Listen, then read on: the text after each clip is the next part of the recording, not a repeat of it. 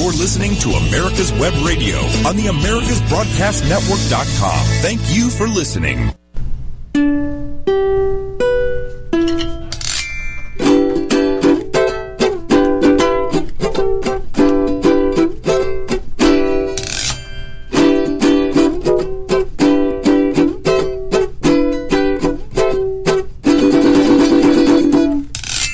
Son las 2 de la tarde, estamos en America's Web Radio desde Atlanta, Georgia, y nos encontramos acompañados de la leyenda David Mosley, Brett Ullman, Josie Cruz, y esto es...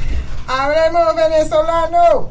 ¿Qué tal, Josie? ¿Cómo has estado? Bien, te tengo chisme. A ver, cuéntame ese chisme. ¿Te acuerdas de cuéntame ese chiste? Bueno, vamos a empezar. Esta ha sido una semana para ti bastante movidita, ¿verdad? ¿Qué hiciste, Josie Cruz? ¿Qué es lo que te ha movido durante el fin de semana pasado y qué puedes informar? Porque tú fuiste a un lugar llamado Jekyll Island, que es un lugar muy bonito en la costa atlántica de aquí de Georgia, que tiene una historia muy larga. En ese lugar se definieron dos instituciones que para mí son fatales, pero bueno. Estas son las mañanitas que cantaba el... no, esa es otra cuestión. ¿De qué vamos a hablar? ¿De Jekyll Island? Vamos a hablar de Jekyll Island. Ahí se formó el IRS, el Servicio de Rentas Internas del Gobierno, y la Banca de Reserva Federal. Y este fin de semana que pasó, se formó lo que tenía que formarse porque los patriotas tomamos control. A ver, cuéntame, barajéamela despacio porque me he trasnochado. Así que tú empiezas a hablar de todo lo que ocurrió este fin de semana en Georgia. Primero, ¿qué pasó? ¿Qué evento ocurrió en Jekyll Island durante el sábado y el domingo? Mira, este fin de semana... Fue el viernes, ¿verdad? Eso empezó el viernes y terminó el sábado. Pero este año yo decidí meterme dentro del Partido Republicano, no como participante directo para votar y para ser electa dentro del Partido Republicano, porque yo pienso que mi función es distinta. Ajá. Mi función es ser la piedrita de zapato de esta gente, ¿ok? Pero mucho cuidado, tú no eres de la piedrita ya el 23 de enero, ¿verdad? No. Entonces, ¿qué pasa? Que me inscribí para la convención del condado y no pude ir porque estuve trabajando ese fin de semana. Ajá. Entonces perdí la oportunidad, pero sí asistí al día de la elección, ¿ok? Pero no como delegado, sino como, tú sabes, como una visita. No, la primera fue como una visita. La segunda fue la del distrito, y en la del distrito fui alternada, y de alternada me movieron a delegado. ¿Ok? En la tercera, que viene siendo la del estado, es esta reunión del fin de semana. Uh-huh. Yo me registré como para asistir y me asignaron como alternada. Y yo, ay, Dios mío, bueno, ya yo sé que muchos me tienen el ojo. Sí. Y tenemos que entender que las personas que manejan el listado, quién va a ser delegado y quién va a ser alternado, son las personas que tienen 10, 20 años en el partido republicano. Y gracias a ellos es que estamos en ese desastre. Aquí existe un término, uh-huh, ¿ok?, conocido como los aristócratas del sur. El sur se conoce como Dixie, ¿ok? Y los aristócratas, aristocrats, ¿okay? Y la palabra que los define es Dixiecrats, uh-huh, ¿ok? Normalmente los Dixiecrats tenían profundas raíces en el Partido Demócrata. Recuerda que la guerra civil fue una guerra básicamente política, uh-huh, donde el Partido Demócrata dividió a esta nación en los años a mediados del siglo XIX, sí, señor, llegando incluso a una guerra. Sí, señor. ¿Ok? Uh-huh. Actualmente lo que está ocurriendo en los Estados Unidos es algo similar, donde ahora de nuevo el Partido Demócrata dejó el americanismo para abrazar el socialismo. Okay. Y volvimos al tiempo colonialista, que eso es lo que yo estaba hablando con los muchachos en Space del Twitter. Estamos volviendo, nos están llevando al colonialismo otra vez, pero con otros nombres, pero es el mismo sistema. El mismo, no es que nos están llevando al socialismo mercantilista. Eso es esclavismo, hermano. Eso es sí, es parte de toda una maquinaria, donde va a haber un 3% de aristócratas o Dixiecrats, me estoy metiendo en problemas porque estoy utilizando mucho ese término en 3 entrevistas que ya he tenido en inglés aquí en Georgia. Pero es que es verdad. Y les he dicho, nos están llevando otra vez a la mentalidad de plantación. Sí, señora. Nos están llevando al colonialismo otra vez. Sí, al mercantilismo. Y las personas que están encargadas del Partido Republicano tienen la mentalidad, el comportamiento y las actitudes. Aguacates y los aguacates, sí, vamos a decir las actitudes. De ser unos Dixiecrats. Sí. ¿Sí? Que son los que mandan. Tú te callas, tú no puedes. ¿Quién te dio permiso a ti para correr, para ser candidata por aquí? Por eso que mi candidatura fue saboteada, por esa mentalidad de Dixiecrat. Claro, los aristócratas. ¿Quién te dio permiso? Aquí en Georgia se tiene que comenzar de abajo hasta arriba. Y entonces yo digo, ¿y en qué parte de la Constitución dice que uno tiene que tener experiencia? ¿En qué parte de la Constitución dice?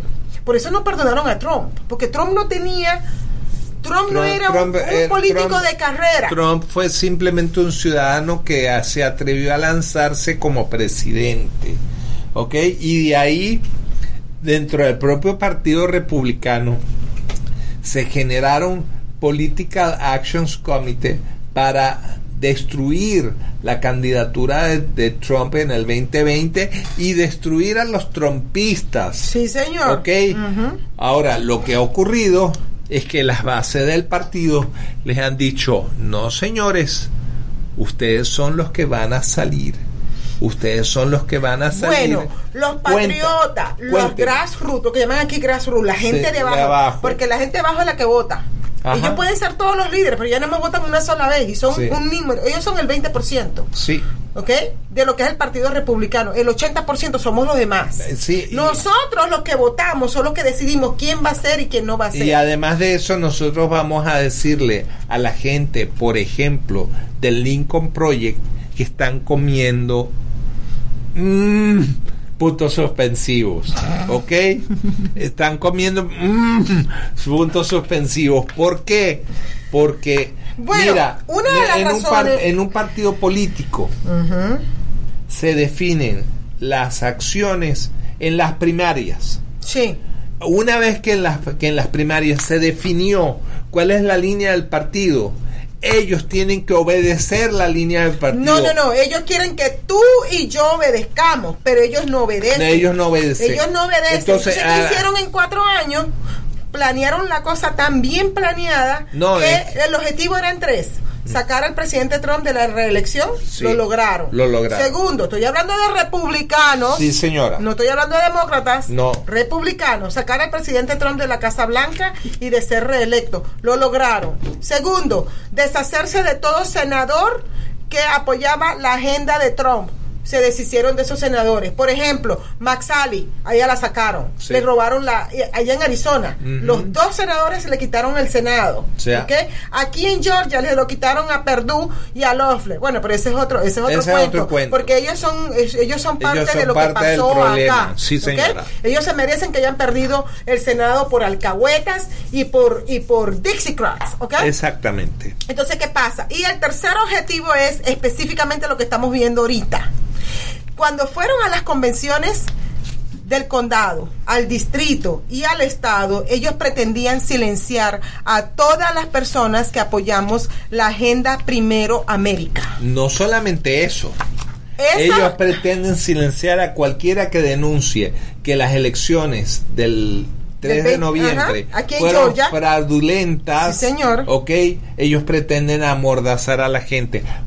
Déjame decirte algo. Lo que empezó en Arizona y en Georgia ahora se ha extendido oficialmente a 10 estados. Sí, señor. Las auditorías forenses están siendo llevadas a cabo en Arizona, Georgia, Virginia, Pensilvania, Michigan, Wisconsin, Alaska, Colorado, New Hampshire y Nevada. Son 10 estados, el 20% de los estados de los Estados Unidos. Faltan 4. No, esos 4 están discutiendo en este momento la apertura de los... La posibilidad. No, ya no siquiera, no estamos hablando... la apertura de Están discutiendo la manera de cómo se va a hacer la auditoría. Han aprobado, pero no han iniciado. Estos son los estados que ya están... Pero están calladitos porque no quieren que se les un problema. Los que no quieren son los medios. Pero es que son los republicanos también que no quieren. Exactamente. Los mismos republicanos, los que nosotros llamamos los establishment, que han venido haciendo política de hace 30, 40 años, que son los viejos. Por eso los demócratas dicen que el Partido Republicano es un partido de viejos. De viejos y ancianos. Pero también es los rhinos, los Republican in name only, los republicanos solamente en nombre. Esos son los que les interesa que no haya y los políticos como Vernon Jones, que se han saltado la talanquera, que hasta ayer eran demócratas y ahora quieren aspirar a ser gobernadores del estado por parte del Partido Republicano, y se lo dicen en la cara con una frescura. No, es que aquí no existe ningún verdadero liderazgo republicano para ser gobernador. No, aquí lo que no existe es que el dinero se lo están dando a estos reinos para opacar los verdaderos candidatos que sí existen. Si ustedes van al website en la internet y buscan Politics, POLITICS 1 y ponen el número 1.com y ustedes cliquean, ponen allí y buscan el estado de Georgia. Ustedes se van a dar cuenta cuántos son los candidatos para cada posición. ¿Okay? Sí, pero en el caso de la gobernación de Georgia hay una mujer extraordinaria, la doctora Candice Taylor. Sí, señor. ¿Ok? Que tiene todo el perfil realmente para ser gobernadora, porque además ella ha sido uno de los motores desde que comenzamos nosotros en diciembre. Necesitamos la auditoría forense, sí. Y todos los republicanos nos cayeron encima. Sí. ¿Ok? No, sí. Eso no se puede hacer, que eso no se puede hacer. No, ahora resulta que sí se puede hacer. Sí. Y no necesariamente a través de las cortes, porque esa es otra cosa que ya tenemos que ver el video, que tienes que verlo para que veas cuál es el punto de ella, que la contactaron abogados constitucionales de Arizona y le explicaron a ella cómo fue que lo lograron hacer en Arizona sin necesidad de ir a las cortes. Hay una situación muy muy chistosa. Esta gente que está en el poder, que para empezar el poder no es otra cosa sino el traslado del poder mío. Yo te doy un poder a ti para que tú administres. Actúes en mi representes. En mi nombre. En mi nombre. Tú actúas en mi nombre, pero el poder proviene de nosotros. En el momento que tú agarras ese papel y lo rompes, ahí se acabó. Exacto. Entonces, ¿qué ocurre? Que esta gente están muy equivocadas en el sentido de que creen que tienen el derecho divino como los monarcas. No se dan cuenta de que gobernar. Es la gente que les da a ellos el poder. Exacto. Y ahora we the people, nosotras las personas, les estamos quitando el poder. Los estamos simplemente auditando. Nosotros no estamos acosando a nadie. Ajá. Pero si el gobierno viene y te audita a ti tu negocio para la cuestión de los impuestos, no te está acusando de nada, pero te está auditando. Mira, para ver si estás haciendo las cosas dentro del marco legal. Claro. Nosotros, la gente, podemos también auditar al gobierno en las cosas que nos corresponden. Y después de estos mensajes comerciales, sí, señor, seguimos con este punto. Go ahead. Hello, my name is Rick White, and I'm the director of the Georgia Military Veterans Hall of Fame. I want to encourage all Georgia veterans to consider being nominated to the Georgia Military Veterans Hall of Fame. And if you are a Georgia veteran, then the definition of a Georgia veteran is either you were born in the state of Georgia, or you've lived here 10 years, or you were raised your right hand and joined the military in this state. You are considered a Georgia veteran. For further information, go to www.gmv HOF.org, or you can contact me at 678-427-0915. We'd love to have your nomination for the Georgia Military Veterans Hall of Fame. Thank you so much. In 2009, the membership organization Docs for Patient Care was founded. People all around the country wanted to participate in the efforts of this group, and they wanted to join, but they were unable to do so unless they were physicians. It's for this reason that the Docs for Patient Care Foundation was created. Now, everyone can join the fight and become a member of an organization created by doctors for patients, dedicated to fighting for your healthcare freedom and preserving the doctor-patient relationship. While you're at your computer, please go to www.docs4patientcarefoundation.org. That's www.docs4patientcarefoundation.org and make a tax-deductible donation and join the fight along with us. Thank you. You're listening to America's Web Radio on the AmericasBroadcastNetwork.com. Thank you for listening.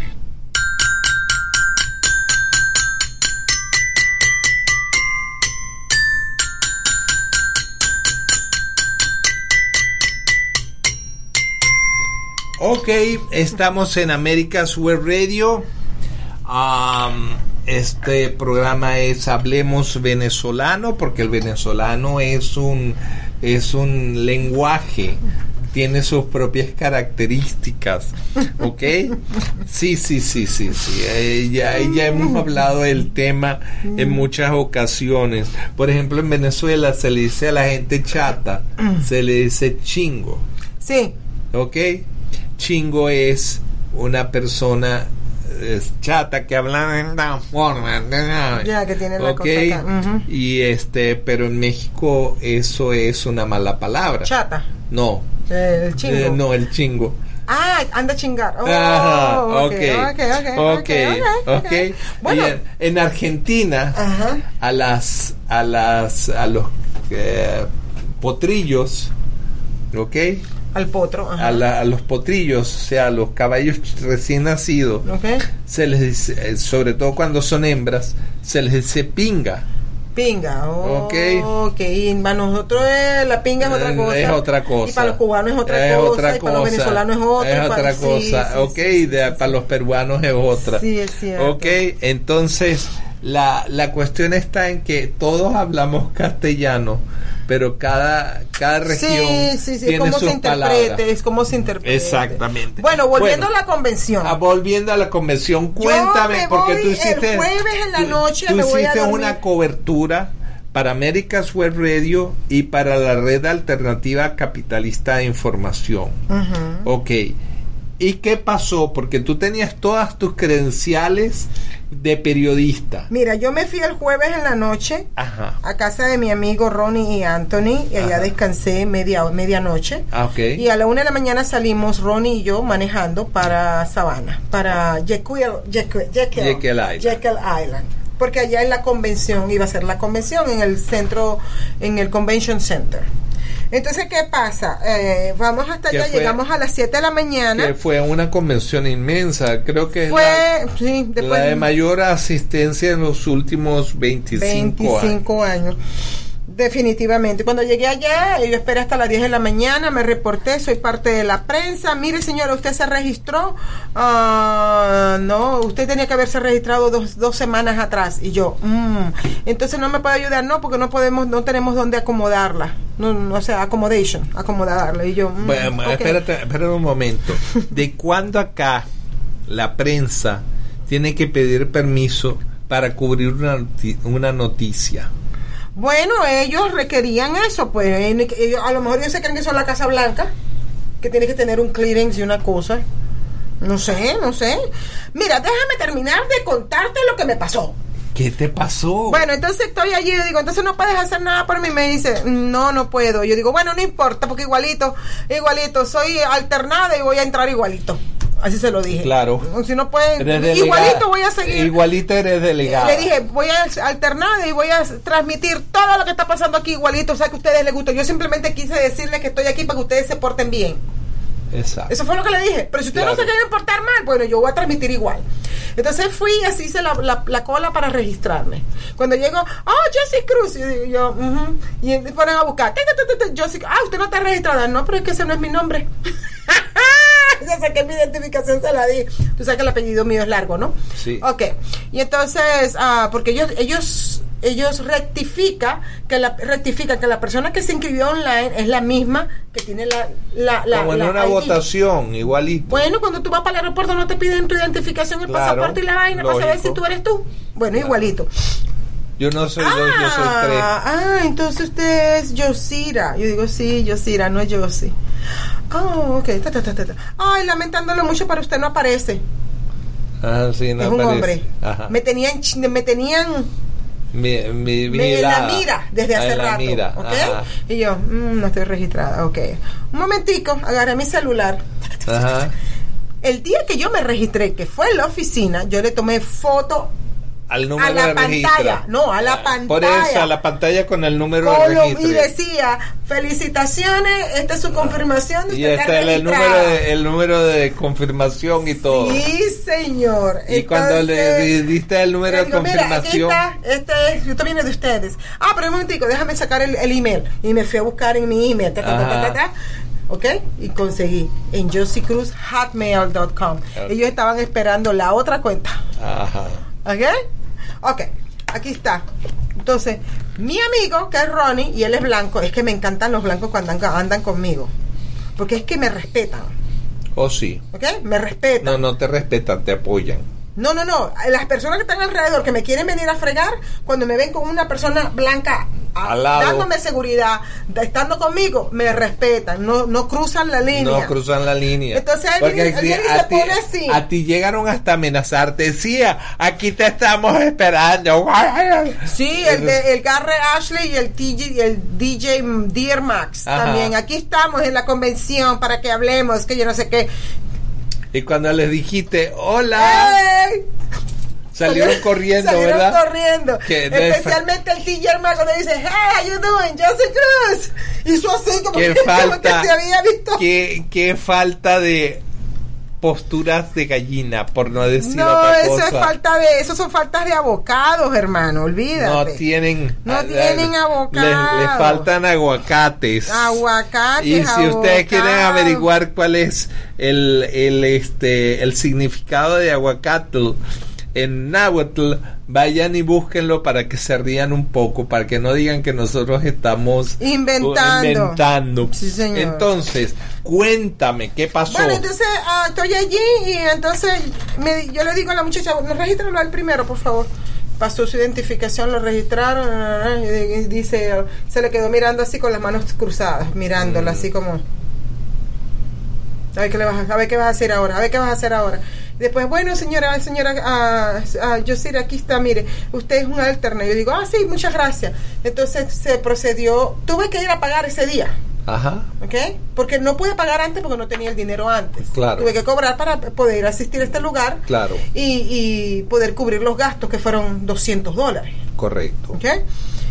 Entonces me dieron mis cosas y cuando me ven los muchachos que me hicieron el feo primero, me dan cuenta que tengo la vaina que dice alternado, se me quedaron mirando así, bueno, ¿y cómo fue que pasó esto? Porque están acostumbrados a hacer lo que les da la gana. Claro. Están acostumbrados a bloquear, están acostumbrados a frenar. Nosotros en Venezuela teníamos un partido político que no voy a mencionar el partido, pero sí voy a mencionar lo que ellos tenían. Tenían una cosa que mencionaban, el cogollito. El cogollito. El cogollito no es otra cosa sino un grupito muy pequeño que define y dice lo que el resto del partido tiene que definir. Sí, como que si fueran unos dueños de plantaciones. Claro. O sea, los dueños de la plantación dicen los esclavos y los trabajadores que tienen que ser. Fueron los responsables de 80 años de socialismo. Y son los responsables de Venezuela. La desgracia de hoy en día de Venezuela. Exactamente. No lo saquen que fueron responsables. Todavía siguen siendo responsables. No, Maduro no es causa, es consecuencia. Y si te das cuenta, esa situación de los comunistas con los socialistas blandos, ergo Ramos Ayub, por ejemplo, que es el típico personaje nefasto que ha llevado a Venezuela a lo que es hoy. Ok, esa gente, pues eso de estar acostados en la misma cama con el enemigo es lo que ha terminado teniendo las consecuencias que estamos viendo Exacto. en Venezuela. Entonces yo vengo y paso, y entonces por allá viene el que iba a ser, estaba buscando la reelección. Ajá. Que de los tres él era el mejorcito. No era el mejorcito. Vamos a decir que era el menor de los males. El menor de los males. El menor de los males. Por ciertas acciones que él tomó. De David Schaefer. Porque sí. los otros dos que estaban corriendo protegieron a Kemp todo el tiempo. Sí. Mientras tanto que David Schaefer no. Él solo metió una demanda en el Estado, demandó a Kemp, demandó a Rafael Sperry, se unió al presidente Trump en sus demandas también. O sea, él hizo algo para la protección de los votos de Georgia. No lo hacía por Trump, lo hacía por nosotros. Mira, tanto que los otros dos candidatos estaban mirando, ay, no, yo no voy a hacer nada por Trump. Nunca entendieron que es acerca de los votos de los georgianos. Sí, de los ciudadanos. No lo entendieron. Y ese día él estaba allí, se le juntó todo el mundo saludándolo, y él saludando, yo me le acerqué, hola Josie, ¿cómo estás? Porque tú sabes que él y yo hicimos las paces, ¿ok? Entonces le digo, mira, te vengo a poner una queja, ¿ok? Y también para que me digas qué debo hacer. Yo vine aquí representando a la prensa, America's Web Radio y a RACI. La Red Alternativa Capitalista. Red Alternativa Capitalista de Información, que es información en español, y la de America's Web Radio, que es en inglés. Que entre las dos estamos hablando de cerca de 40,000 seguidores. Entonces yo le dije, simplemente la de español, la noticia que yo doy en español son 20,000 personas seguidoras. Y cuando dije 20,000, ahí es donde él se le levantaron las orejitas, porque él sabe que 20,000 le cayeron encima con el Twitter. ¿Te acuerdas? El año pasado. Claro. Ahí fue cuando se dio cuenta lo pesada que es Josie. ¿Ok? Sí. No soy caída de la mata como ellos creen que yo soy caída de la mata. Para nada. ¿Okay? Entonces yo le dije, mira, yo estoy aquí porque vine como representando, porque tengo que dar la noticia. Los latinos quieren saber qué es lo que está pasando en Georgia. Y por entonces, el Partido Republicano. Por el Partido Republicano, porque por lo que está pasando. Y dice, sí, yo entiendo. Bueno, entonces me dice, yo le dije, bueno, ellos allá no me quisieron dar permiso para estar como prensa. Y me dice él, bueno, pensándolo bien, yo creo que mejor que te quedes así como alternada. Y yo le digo, ¿y eso? Porque si tú eres prensa en el momento de votación te vamos a sacar. Mientras tanto que si eres alternada puedes transmitir todo lo que tú quieras.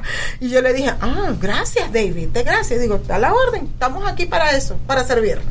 Magnífico. Y así fue. Y además se aclararon ciertas cosas. En el informe del GOP, del Partido Republicano de Georgia, aparecía un levantamiento de fondos para los representantes federales. Ya venimos. De esto vamos a hablar una vez que regresemos de los mensajes comerciales. Take it away. Hello, my name is Rick White, and I'm the director of the Georgia Military Veterans Hall of Fame. I want to encourage all Georgia veterans to consider being nominated to the Georgia Military Veterans Hall of Fame. And if you are a Georgia veteran, then the definition of a Georgia veteran is either you were born in the state of Georgia, or you've lived here 10 years, or you were raised to right hand and joined the military in this state. You are considered a Georgia veteran. For further information, go to www.gmbhof.org, or you can contact me at 678-427-0915. We'd love to have your nomination for the Georgia Military Veterans Hall of Fame. Thank you so much. If you live to serve and want to make an even bigger difference, consider joining the U.S. Army. With training in fields like medical care, linguistics, and engineering, an Army career can amplify your efforts with humanitarian opportunities all over the world. Plus, you'll receive competitive pay and incredible benefits, so you'll be taken care of, too. Learn more at GoArmy.com. Ladies and gentlemen, boys and girls of all ages, join me, Roger B., every Tuesday at 1400 hours right here on America's Web Radio for the Locked and Loaded Show. We will talk about guns, weapons, ammo, gun accessories, prepping, and so much more. So be sure to join us every Tuesday at 1400 or 2 p.m. for Locked and Loaded on America's Web Radio. You're listening to America's Web Radio on the AmericasBroadcastNetwork.com. Thank you for listening.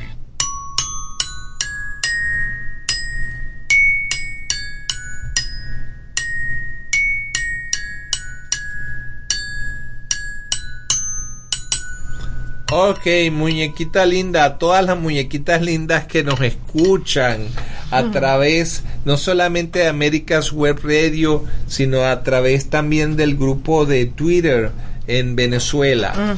Ok, entonces continuamos con la convención republicana en Jekyll Island. Sí, entonces estuve reportando varios candidatos. Cada vez que yo caminaba, todo el mundo me reconocía, Josie Cruz. Claro, ya te has convertido en una marca. Una marca. Y lo que más le gustó a la gente es que yo hablo las cosas como son, claras. Y que directamente al grano. No solamente es la credibilidad. Nosotros estamos creando una cosa muy extraña en Georgia, que es la base de la credibilidad. Sí. Aquí pareciera no. Está comprobado que aquí hay mucha tapadera. Sí.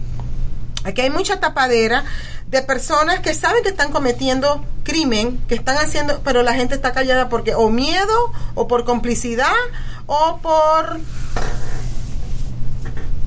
cooperantes. Sí, cooperantes. ¿Okay? Se hacen cómplices. Exacto. Hacen cómplices de situaciones en las cuales no deberían hacerse cómplices. Pero bueno, cuéntame, por ejemplo, en el último informe del GOP viene de Great Old Party, que es así como se conoce al Partido Republicano.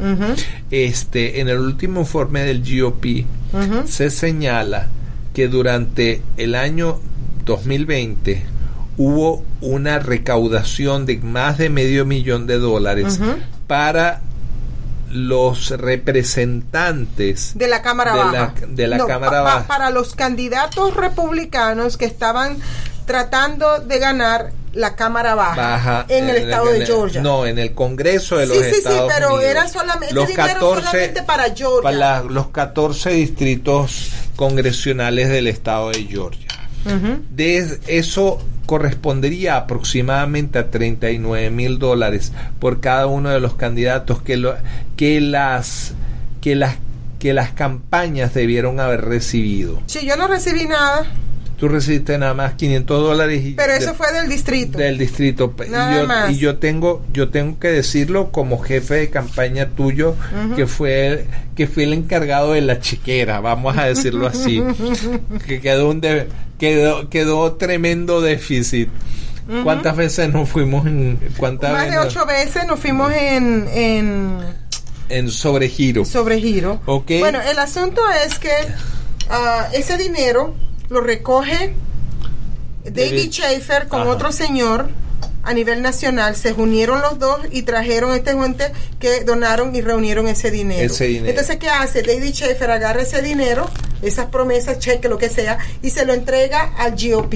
Y el director político del GOP en aquel momento era Joe Proenza. Sí, señor. Y resulta y acontece que nosotros le estamos pidiendo a Joe Proenza durante toda la campaña que nos den el listado de donantes, tanto donantes mayores como donantes menores. Y él se negó constitucionalmente a darnos el listado de los donantes y a entregarnos el dinero que correspondía a la campaña de Josie Cruz. Señora, eso es malversación de fondos. ¿Ok? Y el señor Joe Proenza es responsable por ese crimen, como me dijo David Moxley. Esto tiene que ser investigado por el Georgia Bureau of Investigation y por el FBI, porque se trataba de fondos que se suponía tenían que ir a una candidatura federal. Bueno, entonces yo me puse a hacer mis investigaciones, porque yo no solamente fui a transmitir, sino que también me puse a hacer mis investigaciones. Claro, lógico. ¿Y qué pasó? Y yo me conseguí a un buen amigo mío allí en la convención. Y yo le dije, oye, fulano, ven acá. Mira, este dinero se recogió, a mí no me llegó nada de esto. ¿Puedes averiguar? Me dice, ONET. ¿Sabes lo que significa ONET? Ya salgo para eso. Ok. Se sentó con David Schaefer a preguntarle por qué pasó con ese dinero. David Schaefer le explicó, mi responsabilidad es recoger el dinero y dárselo a un comité. A un comité. El comité del Estado. ¿Quiénes son los del comité del Estado? Entre ellos está el director político. Sí, señor, exactamente. El comité del Estado son las mismas personas que forman parte del GOP del estado. Exactamente.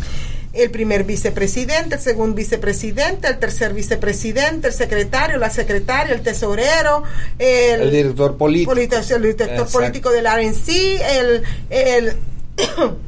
el CEO del RNC. Son como 10 personas y ellos deciden a quién le va a ir el dinero y a quién no. Por eso a mí no me llegó el dinero, porque ellos decidieron poner ese dinero a esos candidatos. Ahora, me dijo este señor que ellos generalmente deciden poner el dinero para los candidatos que van a ganar, pero resulta que esos dos candidatos perdieron, que fue Karen Handel y McCormick. Exactamente. Perdieron. Quitaron mi dinero para ponérselo a McCormick porque supuestamente iba a ganar y no ganó. Entonces, ¿para qué hacen? Un momento, ¿para qué hacen una colección de dinero para todos los distritos y ellos arbitrariamente deciden que el dinero nada más va para 2 personas y no para 10? Eso es la malversación de fondos. Ese es en inglés se le conoce como embezzlement. ¿Ok? Y estamos hablando de un delito grave. ¿Ok? Es una forma de fraude. Si tú recaudas dinero para una causa y luego utilizas ese dinero en otra, porque la causa son los 14 candidatos, no 2 o 3. Entonces, ¿qué ocurre? Que estás cometiendo el delito de fraude. Pero lo más grave no fue eso. En el informe dice que el dinero se quedó en el GOP. No te dicen que se le fue asignado a fulanito, a sutanito. Entonces, el asunto ahorita es... ¿Sabes qué? Te deben $39,000. ¿Ok? Y el señor Joe Proenza va a tener que demostrar frente a un tribunal su inocencia. Porque todos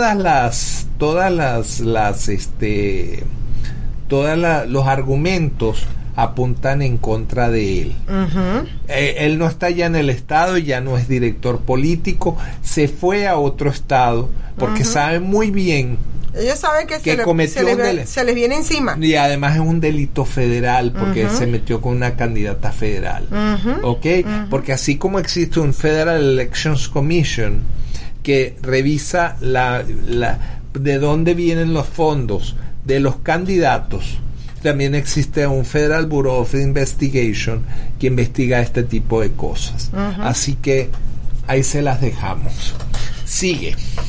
¿Qué más ocurrió? Bueno, sigue. Entonces él me dijo... Déjame sacar el detergente para seguir lavando la ropa aquí.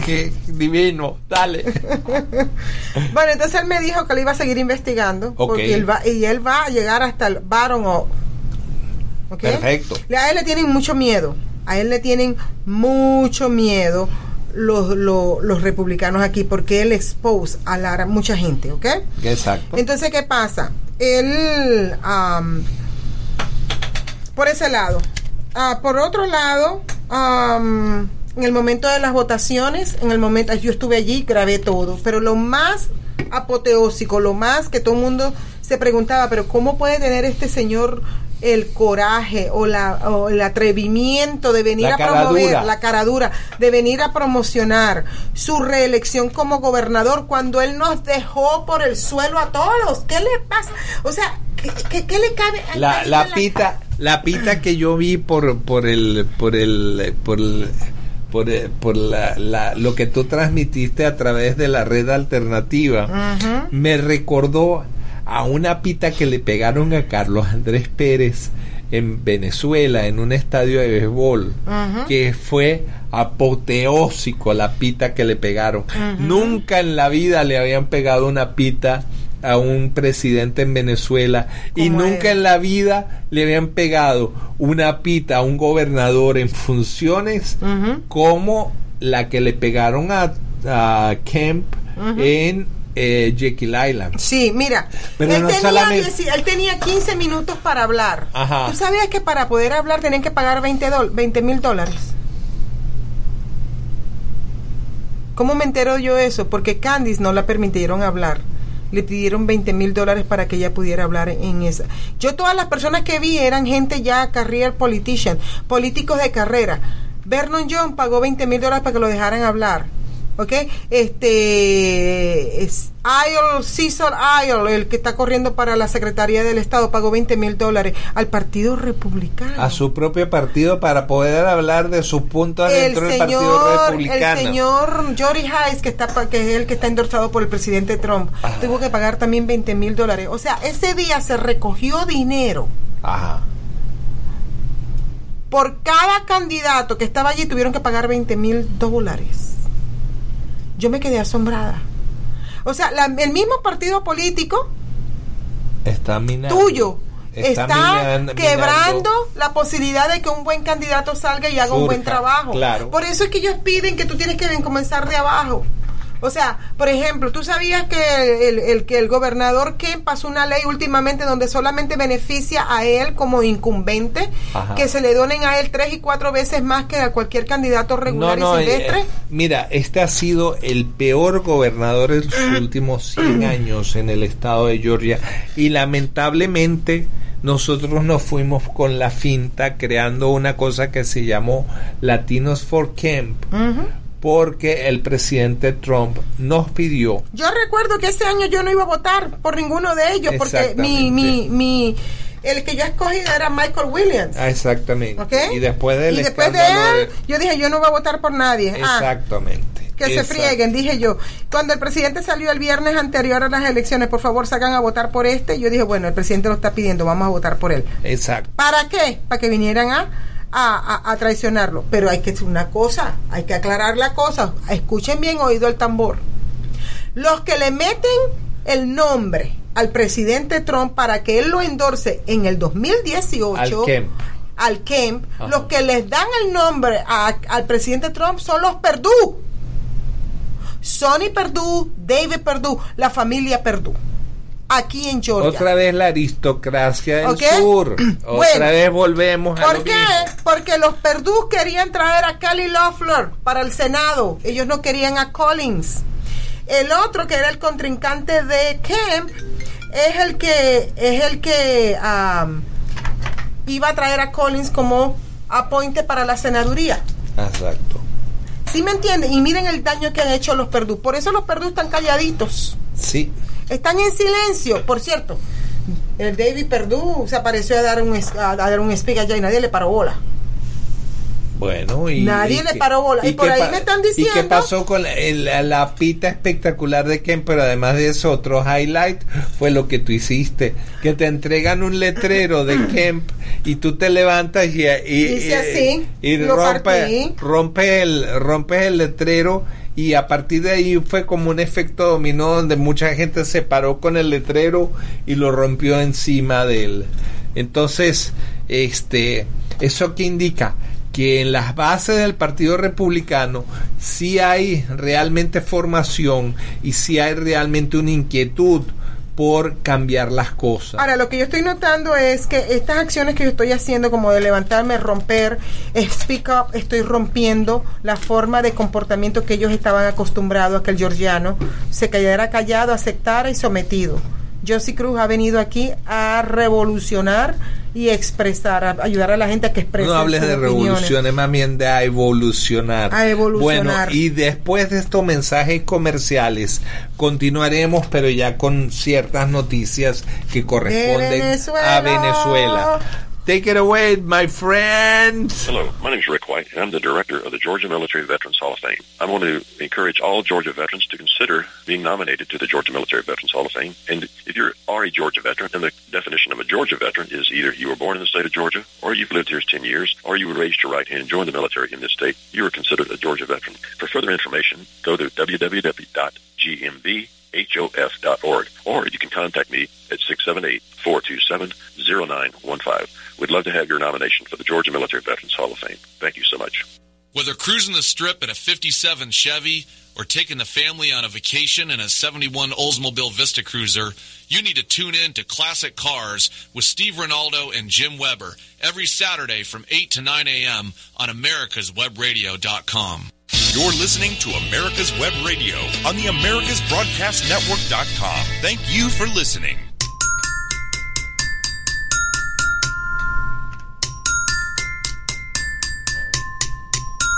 Bueno, esto es carrera de caballos. Ahora sí que cerramos en los últimos 800 metros, como diría Ali Khan. Bueno, las noticias. ¿Te acuerdas de que la semana pasada estuvimos hablando de los buques? Estuvimos hablando de unos buques iraníes, sí, que estaban en la zona de África, que en este momento se encuentran en el Mar Caribe. Sí, señor, me acuerdo. Y que nosotros dijimos que teníamos la sospecha de que ese embarque era realmente de armamento, probablemente misiles. Y bueno, hay dos noticias, pero la noticia más importante viene de USNI y dice: el buque de guerra iraní, se dirige a Venezuela con 7 lanchas de misiles de alta velocidad a bordo. Un barco de la Armada iraní que se cree se dirigía a Venezuela salió de su puerto a fines de abril con 7 naves de ataque con misiles de alta velocidad atadas a su cubierta. Según las imágenes proporcionadas, el nuevo barco de avanzada de la Armada iraní, el Irens Makran, fue visto el 28 de abril después de salir de su puerto base con 7 barcos de ataque a bordo. Tú me vas a decir, ¿cómo es posible? ¿De qué tamaño tiene que ser este barco para tener 7 lanchas de 57 pies de eslora atadas a su cubierta? A su cubierta. Y no quiero imaginar lo que hay adentro. No quiero imaginar lo que hay adentro. Son el mismo tipo de lanchas que ellos utilizan en el Golfo Pérsico para atacar los barcos israelíes, americanos, Son lanchas misilísticas, pero son lanchas grandes, son 20 metros de largo. No estamos hablando de lanchitas pequeñas, son similares a las lanchas cigarreras que se llamaban, que trasladaban la droga a alta velocidad en el Mar Caribe entre las Bahamas y Miami en los años 80, Claro. Pero estas cargan misiles y torpedos. ¿Están listos para guerra? Bueno, es curioso que un país quebrado como Venezuela esté gastando o esté recibiendo esta clase de armamento. ¿No será un regalo más bien? Mira, la situación es el siguiente. Este barco inmenso es un barco inmenso. ¿Sabe por qué? Porque originalmente era un barco petrolero. Le hicieron un makeover. Es un barco que mide 755 pies de eslora. Eso es 200 metros de largo. ¿Cuánto fútbol? 200 metros son exactamente 2 cuadras de largo. ¿Y cuánto dos campos de fútbol soccer. Es inmenso. Y imagínate lo que hay dentro de ese barco. Dentro de ese barco se pueden cargar perfectamente misiles de alcance mediano en él. Tú sabes una cosa, esto es una amenaza real. ¿Y Biden qué va a hacer? Esto ocurre precisamente como consecuencia del tremendo fraude electoral del que hemos hablado. Ya hay 10 estados que están haciendo las auditorías forenses. Entonces esto comprueba que el ataque a las elecciones estadounidenses, esto no fue un ataque al presidente, esto fue un ataque a los electores americanos. Sí, señora. De afuera, que les convenía que saliera el señor Biden electo.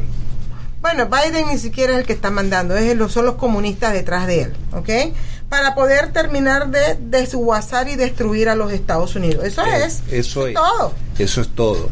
Y como nosotros, la corona, está alcanzando la corona. Y como nosotros dijimos la semana pasada, un misil iraní de alcance mediano si lo lanzas desde Teherán, no llega a los Estados Unidos. No, pero sí, del Caribe sí.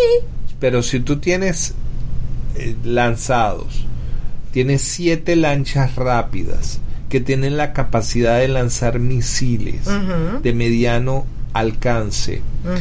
Cualquier misil de esos puede alcanzar toda la costa este, no solamente de los Estados Unidos, sino de Canadá. Y el alcance de esos misiles dentro del radio que tienen desde Venezuela, desde Paraguaná, pueden llegar tan lejos como Texas o Las Vegas. O sea, el círculo es inmenso, cubre 3/4 partes del territorio de los Estados Unidos y no necesitan ser misiles nucleares. Con que sean bombas sucias, es decir, con que junto al explosivo pongan una carga de material radioactivo y lo hagan explotar en la atmósfera sobre cualquier ciudad importante, la lluvia radioactiva es suficiente para acabar con la ciudad. Mucha gente va a morir. Sí. Mucha gente muere porque es una radioactividad, es químico, es lo que hizo Saddam Hussein con su gente, es lo que hizo Bashar con los sirios. Exactamente. ¿Es eso? Entonces, no se le puede permitir a Irán eso. Además de eso, Irán, recuérdate que los iraníes han estado involucrados en la política de Venezuela desde el comienzo de que Chávez fue electo. Sí, pero acuérdate que cuando el Chávez está electo, ya los niños que habían llegado de Siria y de Palestina ya estaban ya grandecitos para ser puestos en puestos gubernamentales pero estamos hablando de esta gente de la revolución islámica, que son gente muy peligrosa, que saben lo que están haciendo, porque Irán es un país altamente tecnificado, y que ha metido junto a los chinos y a los rusos y a los cubanos, ha metido sus manos fuertemente en Venezuela. En el artículo se habla que Venezuela no tiene dinero, pero tiene oro, y pagaron con 9 toneladas de oro a Irán para armamento. Sí, señora. Ellos se están preparando. Ay, que debe ser que va a haber una guerra interna. Se están enfrentando. Puede ser que se van a enfrentar los islámicos en contra de los comunistas. Para ya tomar control completo de Venezuela. Puede ser, fíjate, hay una situación. Que esas armas van a beneficiar a los islamistas en Venezuela, no a los comunistas. ¿Te acuerdas del Central Madeirense? Sí. Viva mejor por menos. Bueno, fue vendida a un grupo iraní. ¿Qué te indica esto? Que los iraníes están transculturizando a los venezolanos. Sí, ya les van a cambiar la dieta. Los cubanos nos cambiaron la música. La música y la comida. Y ahora los iraníes van a cambiar la comida y la religión. Porque al ellos, Central Madeirense, pertenecer a ellos, eso quiere decir que no va a haber entrada de puerco, de camarones, de langostas y nada de lo que es prohibido por el Corán. Tiene que ser comida halal. Halal, sí, señor. Así, y aunque les halal lo que tú quieras, no van a tener.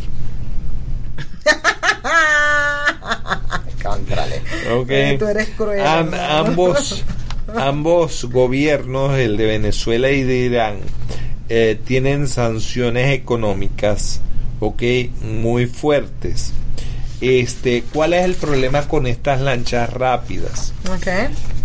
Son 7 lanchas rápidas de alta tecnología que pueden formar el núcleo de una fuerza de guerra asimétrica dentro de las Fuerzas Armadas de Venezuela.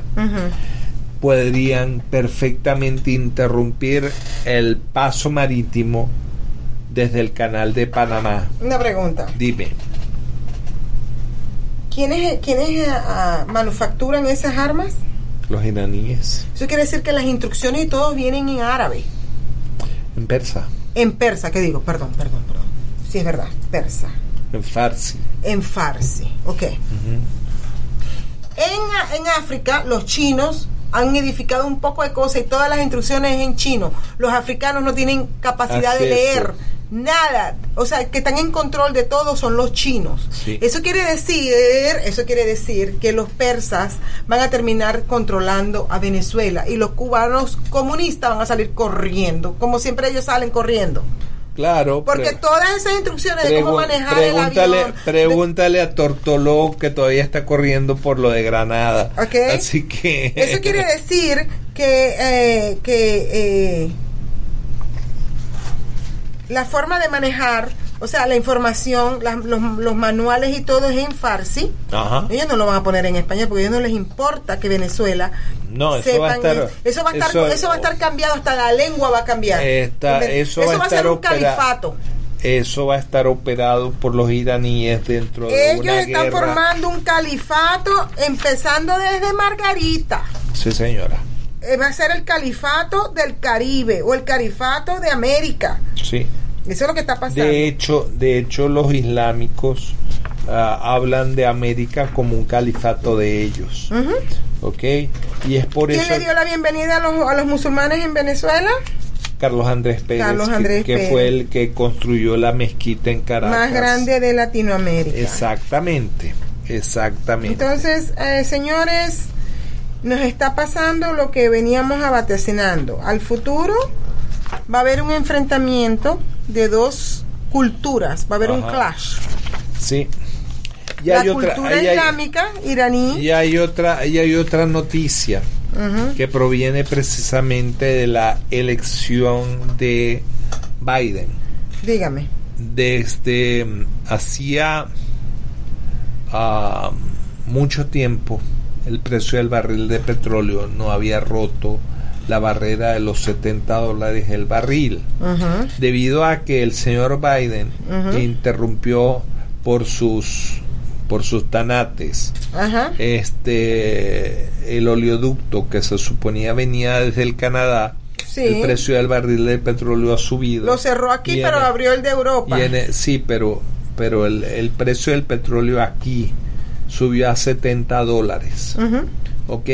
Y ese precio del barril de petróleo, adivina quién beneficia. ¿Ok? Beneficia al gobierno de Maduro. ¿Okay? Y beneficia a los Bush, y beneficia a los Cheney, y beneficia a toda la maquinaria de petróleo de los Estados Unidos. Ya la semana pasada habíamos hablado de que la Chevron había obtenido un permiso por parte de la administración Biden para seguir operando en Venezuela de forma limitada, entre comillas. ¿Ok? Dice que Maduro está pidiendo cacao, quiere una distensión con los Estados Unidos, y la única manera de tener una distensión con los Estados Unidos es teniendo un gobierno como el que se tiene ahora en Washington, pero la alegría le va a durar poco, déjame decirte. Nos queda un minuto para despedirnos. Yo les estoy suplicando, por favor, que vengan a America's Web Radio, ¿ok? Y patrocinen a esta emisora que vive del patrocinio de sus oyentes. Es www.americaswebradio.com. Entran al patrocinio y donen lo que puedan donar. Sí, señor. ¿Ok? Porque vista cómo está la prensa de cómplice de tanta sinvergüenzura. Son los musulmanes los que están encargados de la prensa. Exactamente. Okay, pero ya no tenemos tiempo para seguir discutiendo eso.